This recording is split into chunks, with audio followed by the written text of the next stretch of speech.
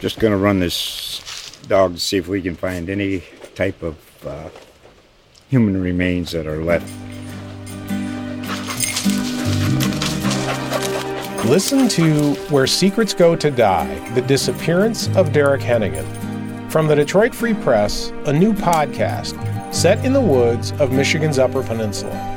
Available on Apple, Spotify, Freep.com, or wherever you get your podcasts. Welcome to Rink Rap, the Bruins podcast with your host, Mick Colageo. Mick has been covering the Bruins since the Boston Garden days and has the guests and the insights on the hockey world from the local to the NHL. So drop what you're doing, drop the puck, and listen in on Rink Rap with Mick Colageo.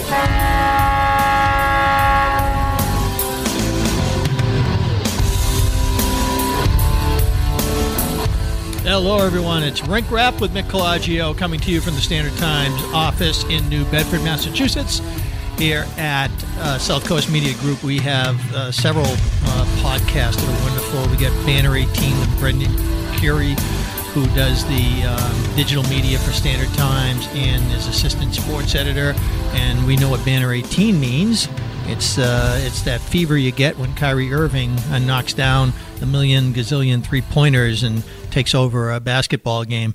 Celtics obviously in due process of getting together their season, and we also have lots of podcasts, and you can find them wherever you find your podcasts, Google Play, iTunes, you name it, we got it.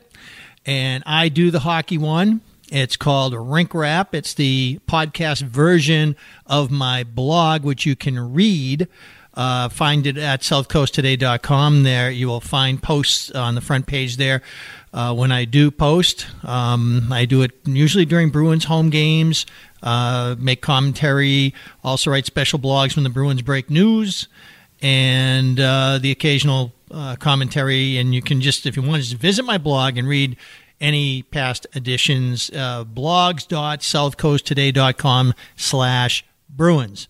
All right? So, our Christmas Aftermath Rink Rap podcast consists of just a few things today. One of the things I just want to get into real quick, because I really fell behind and didn't get to this quite enough, but the Christmas hockey book season is in swing, and there is an author in Canada by the name of Eric Zweig. I can't remember how I say it. I can only remember how to spell it, which is more important for the purposes of you looking it up. So Eric, conventionally, E-R-I-C, and Zweig is Z-W-E-I-G, and he's a Canadian author, and he writes a lot of stuff that helps the NHL put together its official documents on Stanley Cup history, and so he's got a new one called Stanley Cup. The guy writes tons of stories online. Look him up. And if you want to do some really enriching hockey reading, that some of it's current, some of it's historical in nature.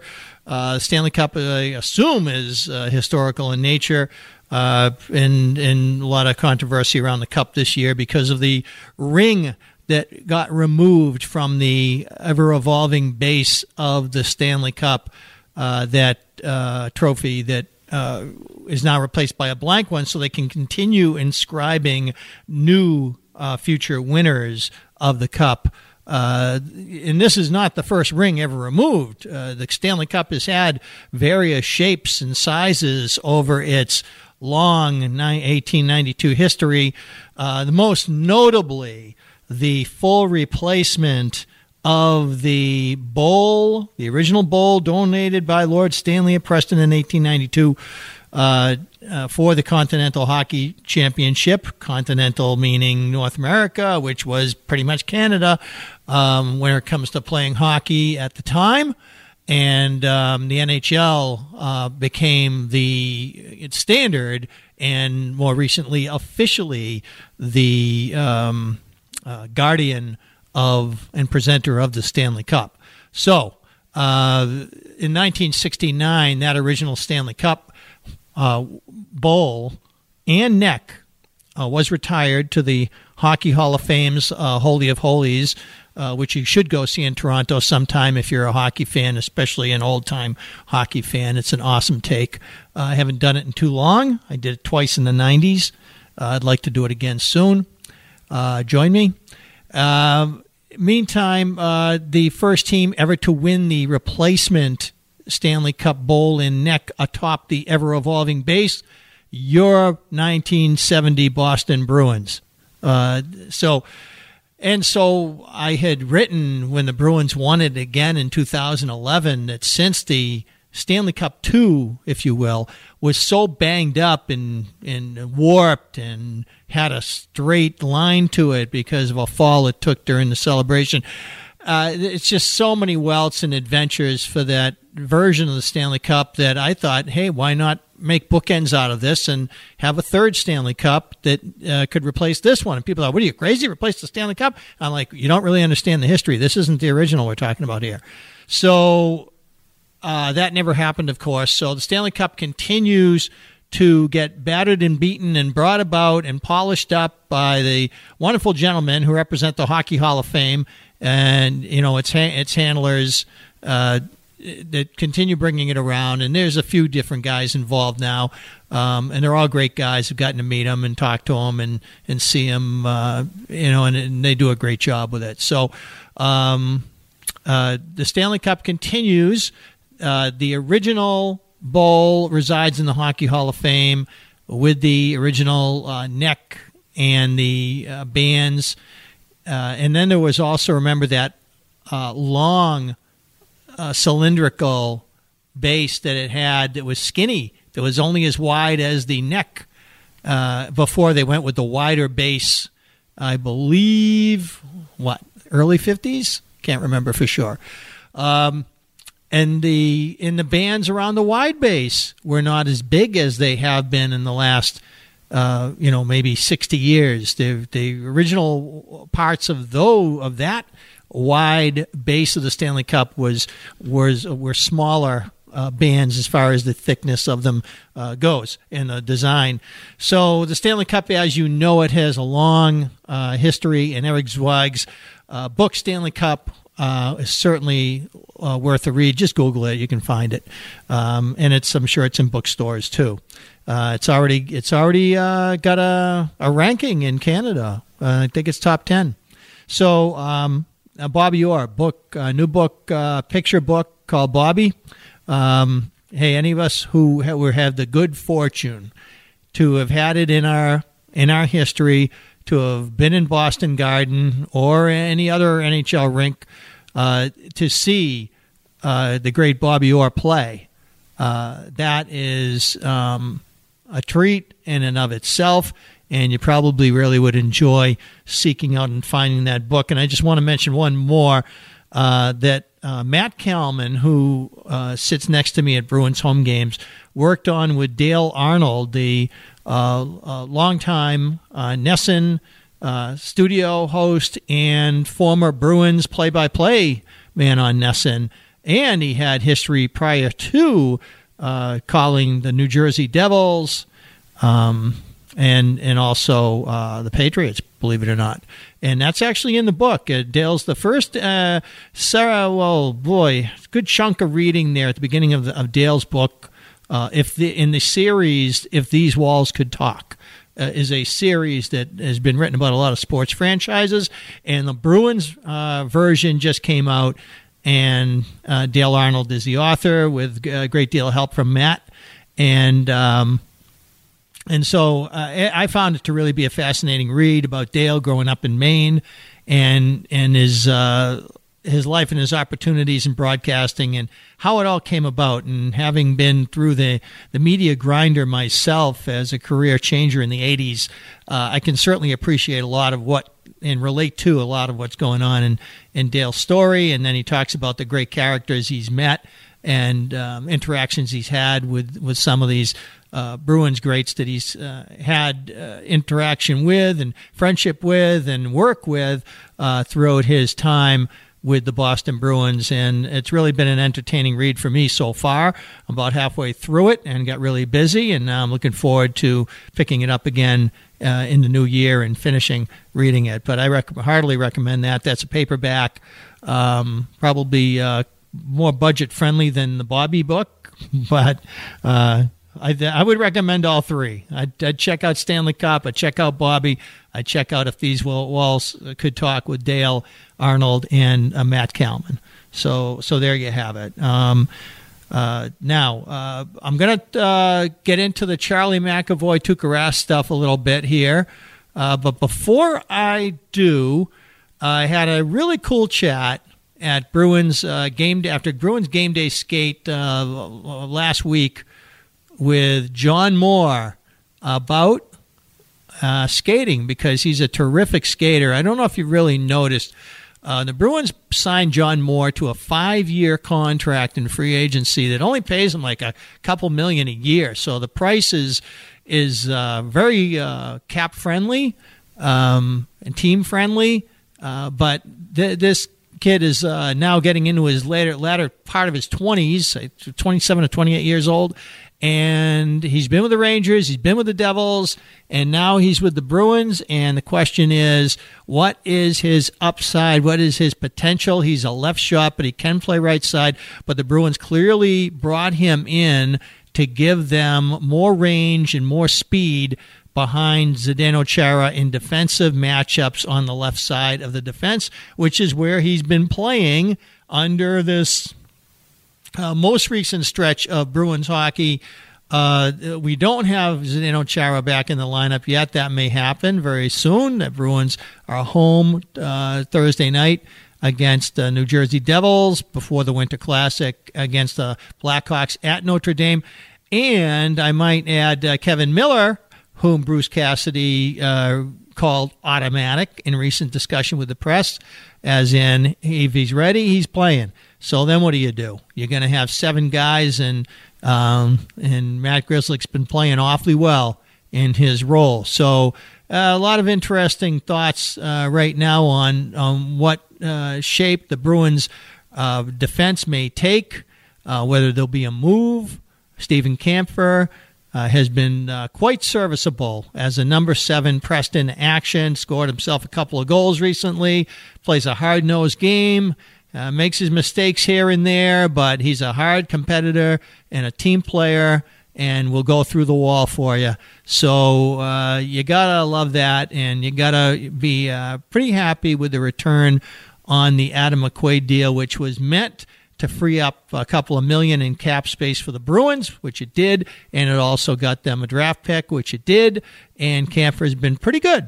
So while McQuaid has obviously been a big part of the Rangers' solution this season, on a defense that is otherwise built more around finesse players and skaters, Adam is still doing his thing in red, white, and blue Broadway, and good for him too. So here's our discussion with the smooth skating John Moore. So you've been at it since you were a kid, and there was a guy in Chicago who passed away that... this past winter. His name was Rafe Abar, and everything for him started with your edges, and we would work in maybe like a 40-foot square area, and it would just be on balance on your edges, and his philosophy was the stronger your edges are, that's how you transfer power. And as you grow and get bigger and stronger, the more comfortable you are in your edges, I guess the higher the dividends will be in terms of power and strength and explosiveness in any given direction. What age group are we talking about? What age are you when you're thinking back to this? Well, just kind of stroke of luck. He was working at the local rink that I grew up in, and every Monday after school, it would be me and like 10 other kids would go right from school to the rink and skate for about an hour. And he would, it was really, when you're a younger kid, you want to be playing and stuff, but it was kind of really focused on the tiny details of skating and building strength on your edges and stuff. So it was hockey sticks Yeah, there were sticks, but not a lot of pucks. Okay. Because it's all about like balance, and there's so many variables there. We had sticks. Were you a defenseman at the time? Yeah, I've always because from a young age, I was one of the few that could skate backwards, and that seems to be the criteria when they're deciding. And I've just stuck with it my whole life. Yeah. Okay. So, did you have players that you emulated at all? Like, well, I mean, like Niedermeyer or anybody like that? I love to watch him play, like, kind of when I was growing up, when he was in Anaheim, I would record a lot of his games and watch them. It's tough to emulate. It's pretty late in his career at that point. Yeah. And he's still really good. You'd never guess it, though, with the way he moved. I know, yeah, true. I think he was such a special player, obviously, but, like, his first 2-3 steps, and then he'd be gliding faster than everyone was skating. And, he obviously thought the game at a very elite level and had a great career and was dynamic offensively. But from pure skating, I think you look at guys like him. I remember, Sergei Fedorov was always very smooth. That guy could catch a pass in flight like so few players could, so cleanly and it looked effortless. But he'd be going full tilt through the middle of the rink, and somebody could send a real strong headman pass, and he would just catch it just so perfectly. It didn't slow him down or make it awkward for him, and he was so good. You talk about edges, being deceptive with crossovers and stuff. That was an area that really struck me watching him. And he also played defense for a year and almost won a Norris Trophy too. People forget how gifted that player was. That's pretty different than today's game. Yeah. You don't usually get that anymore. No. But yeah, I just like to watch those guys any chance I could. Yeah. So when you work with a guy like this Kim Brandvold, who the Bruins brought in, what kind of things do you pay attention to that you want to make sure you maintain as you get into your late 20s here and you turn the corner at 30 when that happens, and make sure that you're still the same skater if you're playing at 35 than you are now? Yeah, with Kim, and one of the big things he's preached in my short time here with him, but it's efficiency, like not wasting energy. Okay. And this is like very granular, I guess, within a skating motion, like making sure that you're not creating drag. If you want to go A to B, you don't want to go to C and then to B. You want to go straight. And you're talking about an individual stride or just motion? In general, just efficiency with your edges, not, being clean with your feet. But I think, as you alluded to, I guess longevity, that extends beyond the ice. And I think, it's really focusing on stretching, especially your hips and your groins, and making sure those are loose. There's so much there, and people devote their lives to figuring out the craft of skating. But for me, now my focus is on longevity and taking care of my joints. And for me, my belief is the biggest thing is hips, and I feel like once you focus on hip mobility, then that really pays the most dividends in terms of skating for me personally. Brett Hedican, he's another one. Yeah, he was like a one-man breakout. He was fun to watch. And he married Christy Yamaguchi. Yeah, so imagine being kids, in his family. Yeah. And imagine being that good and not being the best skater in your family. Yeah, seriously. That cracks me up. Yeah. I can't wait to see their kids skate. Yeah, seriously. Yeah, that'll be fun. Yeah. Well, hey, here's to longevity. Your deal is obviously team friendly, but you got security out of it, which is great. And it was a pretty modest cap hit for your skill set, I would say. But then again, guys who put up points get the money. So, yeah. But it seems like the Bruins obviously have plans for you. I mean, I feel blessed to have the term as a Boston Bruin, but for me, it's like every day you got to prove it. And 1 year, 5 year, 8 year, it doesn't matter. Everyone walks through the door as an equal, and I think what sets you apart is your work ethic and, ultimately your love for the game and all those things. You got to show up every day and earn it. That's probably why they wanted you. I mean, if you look at a guy like Bergeron and Chara, if those are the leaders, how can you not follow, right? Yeah, it's a great example for all the young kids on this team. It's really inspiring to, as a defenseman every day, seeing Z's first guy in the gym, and he works his ass off in practice. And with everything he's done, what excuse do you have if you're not on there with him and doing that? Like, we all want to do what he's done and obviously win cups and help our team win, but what an unbelievable resource for all the young guys here. It's a great thing, and I'm really fortunate and grateful that I get to see that every day. Last question, and I really appreciate your time. You early in the season got in a lot of scrapes with guys, and were doing stuff that and standing up and doing good team player, got to fight, and make a hit, somebody wants to fight you, another player gets done dirty, you got to go fight that guy. You've been doing lots, and lately a little more quiet in that regard. Are they dialing you back at all? No, not dialing me back. There's just I guess kind of the nature of the game, I guess, like comes and goes, but it's something that I want to bring to the table as a team first guy that's puts the team first and everything, and whatever is asked of me, I want to be able to do. So it's not something I'm shying away from. I just and we saw Grizz do it. St. Krug do it repeatedly. Yeah. Chara is obviously the guy you expect to be able to handle it, and Miller obviously. He's dangerous. Yeah. And usually you say to yourself, "Oh no, not a defenseman. Let it be a fourth line winger." Yeah. But it's. But that's the situation that obviously they want you available on the ice too, right? Yeah, I don't know. Maybe I gotta get in a few more scraps here and get it back. But, well, it's funny. Your season, it's funny to look at because it's like you had like monster ice time in a few different games. Like it was a stretch for like 1 week, about 2 weeks ago. Yeah. You were like playing like Bork minutes, and then then it got to be a much lighter load on the final sheet of the night for a few games in a row.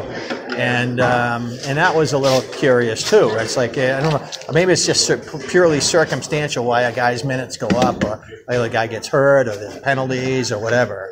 I don't know. I want to play as much as I can. I think a lot of that is circumstances, and a great thing about this team here is everything's earned, and certain guys are going certain nights, they're going to get the looks, and creates good competition amongst the team, which ultimately just benefits everyone, because the best guys are going to play. That means we're going to put the best product on the ice, and we're going to win a lot more games that way than doing it the other way. Thanks a bunch. Thank you very much. As noted in there, we mentioned Brett Hedican, who is a heck of a skater himself. He is married to Christy Yamaguchi, the former figure skating champion from the United States. And so imagine being a skater in that family.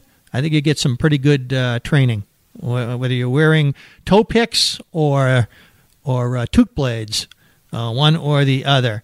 All right, so finally, let's get into the final phase of Christmas Aftermath, the Rink Wrap.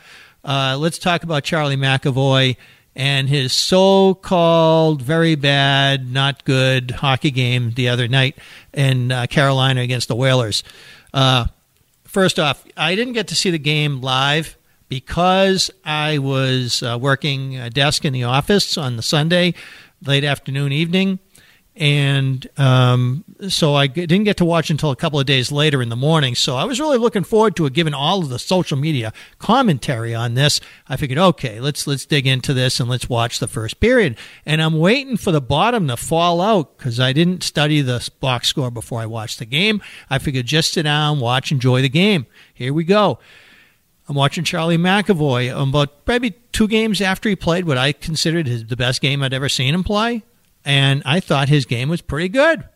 He was gapping up. He was breaking up plays. He was making simple plays coming out of the zone. I liked a lot of what I saw. Late in the period, there's a handoff from Tuukka Rask to the near corner, which McAvoy now has to kick around the skates, and just so happens the 2 best forwards on the Carolina Hurricanes, Teravainen, the one that came over from the Blackhawks, and Sebastian Aho from Finland there. Those 2 guys are bearing down on him, and he's kicking the puck around his skates, looking up and trying to think too many thoughts. I mean, basically, when you're that guy there, you want to eat that puck, or you want to fire it around the back of the net, or you want to fire it up the boards. You want to get rid of it. You want to do something. He wound up losing the puck, and then the Hurricanes cycled it around. The Bruins got into a good recovery position, and then what seemed like a harmless floater from Teravainen. Maybe he knew better. Maybe he had a scouting report here, but he shot the thing, fluttering little wrist shot right at McAvoy, who was stationed at the top of the crease, and he reached out with his right glove, and it went all right off his right glove and in behind Rask in the air. Oh, boy. So there goes one. That was obviously a faux pas that you think I had this image in my mind. Well, what could he have done differently on that play? Well, okay. So this image of Moose Dupont from the Philadelphia Flyers fame of the 1970s, I thought of him not as smooth a skater as McAvoy, but very underrated for his size.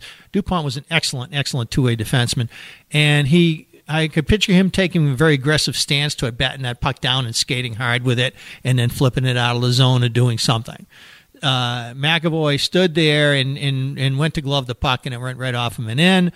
I think he's a little bit a victim of indecision, but the last thing I want to do about that first period is get picky, because I'm looking at every other shift, and I'm marking them down in my head as we're going along. That was a good shift. That was a really good shift. There's another good shift. Okay, so one got away. Oh, no, but he's okay. He's going to be fine. That's good shift.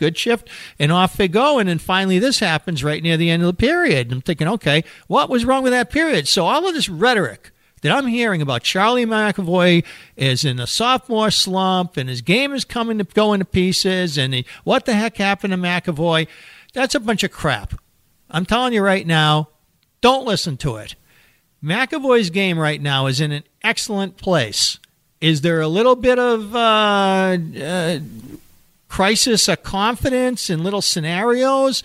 I suppose you could say that. The turnover in the second period certainly didn't pass the eye test. That didn't look good. He certainly had a situation there where Teravainen, once again, their best player, comes up and jumps on him, and he winds up turning over the puck, and now he's completely out of the play, and the other guy's coming down the slot, and of course the puck trickles through the 5-hole and wobbles over the goal line about 1 mile an hour, making it look as painful as possible, especially when you factor in all the Rask doubt of late. So we got situations here that do involve the goalie. Tuukka has never been one of the better puck-handling goalies in the league, and those plays, especially the one at the end of the first period, were not his finest hour. That noted, McAvoy, if you can take away these 1 or 2 moments from the game, his game actually looks pretty good. It looks real good to me. And I got to say, when you get a young defenseman that plays an ambitious game, and I mean physically, defensively, gapping up, supporting the puck, offensively, pinching down, generally playing with an aggressive stance, and you're in that young, and you have that little amount of NHL experience, and you're on such a learning curve, stuff's going to happen. It just is. That's the way it is for young defensemen in hockey. Drew Doughty didn't win the Stanley Cup until he was 22 years old and at the end of his 4th NHL season. The same is true of Bobby Orr. The same is true conference finals-wise for Raymond Bourque. None of those guys got close to the end until they had that kind of experience behind them, which is more than twice as much as Charlie McAvoy has right now. And they were all players of extraordinary ability, great athletes, who thought the game very aggressively and creatively. And this is just the price that a team pays for developing a young defenseman on the job. That's the way it is. And let's also not forget that McAvoy's playing the game with a young group of players. Half the Bruins team is of his ilk on the development, age, games played, years in the league curve. And the team competes very, very hard right now and earns everything it gets, and has gone through a pretty impressive stretch. Some games have been horrible along the way. There's always a clunker here and there. But I think that's what happens when you're required to put out playoff-type effort. When you're to win regular season games. And this year, there are no pushovers. There aren't any disaster teams. There are no dumpster fires out there. I watched the Blackhawks play on TV against the Preds a couple nights before the Bruins got them, and it was a heck of a hockey game. At least the part I saw about half of it. And right now, all the teams that were easy to roll over 2 points last year, they've all stopped the bleeding. They're all playing well. Does every team have a bad stretch in it, 6 games or so, where you hope to catch them because they're going to be bad? Yeah, of course. That's just the way the league is right now with so many young players. But there's been a lot of good repair done by management teams and coaching teams in the NHL this year that has made points very, very hard to come by. So the Bruins could play just as well as they did last year and not come within 10 wins of last year's total. That could happen. Have they?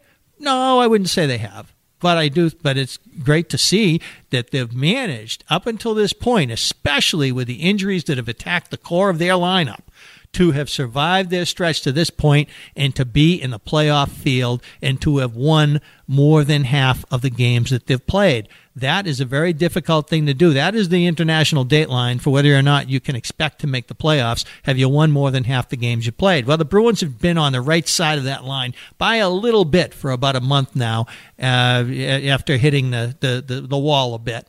And now recovering from that, sometimes not. Was the game against Carolina a good one for them? Not really. But I think the McAvoy thing is far overplayed right now. I wouldn't call it sophomore slump. I do think he did start a bit awkwardly. I do think that he has played his best hockey lately, and I do think that these episodes that cost them in Carolina are not to be considered part of the trend of his overall game right now. I think his overall game is actually coming up. I think it's been really good lately, and I expect it to continue to trend in that regard. These should be easily addressed and things that can be cleaned up and are not anything that should have a life of itself unless it becomes a mental thing for the next bad thing that happens. Oh, here we go again. As long as no one else is of a frail mindset, then McAvoy is not a problematic player right now. He's actually been playing some really solid hockey for the Bruins. I would say that except for these couple of things that happened in the Carolina game, from what I've seen of late, it's been the best version of him that I've seen yet. And I think that this is the trend they should stay on. Keep playing on your front foot. Don't worry about it. I remember the Bruins had hoped at one point, however unreasonable, Matt Bartkowski, left shot, McAvoy's right, came up from Providence with a very similar athleticism to his game. Explosive skater, physical player. One night against the St. Louis Blues, one of their best forwards, Steen, was carrying the puck into the Boston end on a partial breakaway. And Bartkowski just legged it down the ice and got right in his way, pushed him off the puck, took the puck away, curled right around him, and skated away with the puck. And I was thinking to myself, I don't think I've seen anyone do that since Orr. That was a Bobby Orr thing to do. It was kind of like, no, you're not going to score here. I'm taking the puck. I'll see you later. And that's what happened in that play there. And that was the kind of play that Bartkowski could be at times, and it was the kind of player that the Bruins hope McAvoy can be on a regular basis. Should they expect it to happen on a regular basis at this age and this far into his career? Of course not. And they don't. They understand very clearly that this is the life of a young defenseman. Hey, Don Sweeney was a player who spent time playing in college and then a half a season in the American Hockey League, and before getting called up to the Boston Bruins, and him playing in a pairing with Gary Galley and the Bruins going to the Stanley Cup final. So you got groups here and defensemen, Ray Bourque, Glenn Wesley, Gary Galley, and Don Sweeney's joining into this group.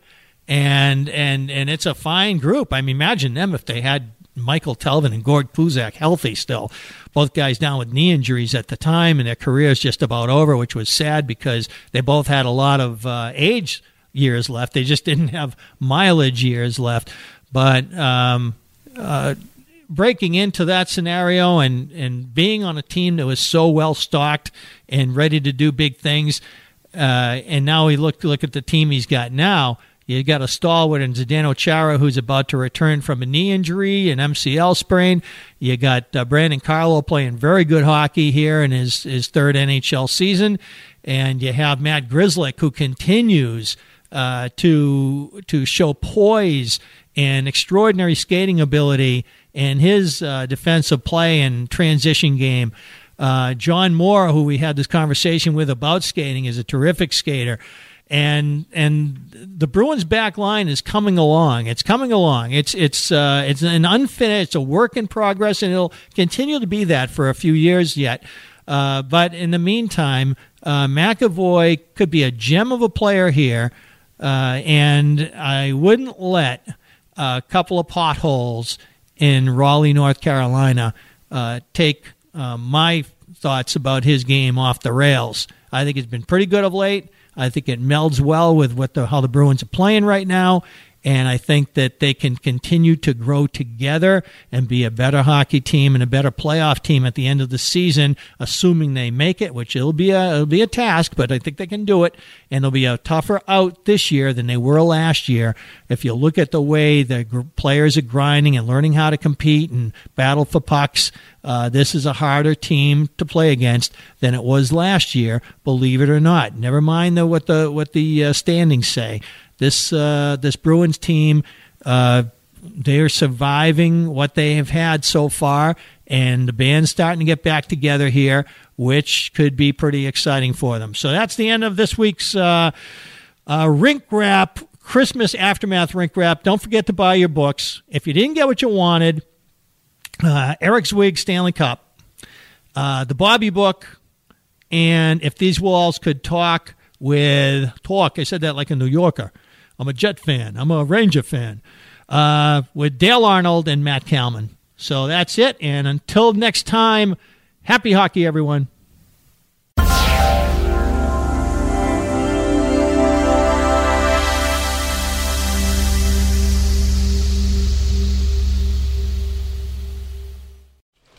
Just going to run this dog to see if we can find any type of human remains that are left.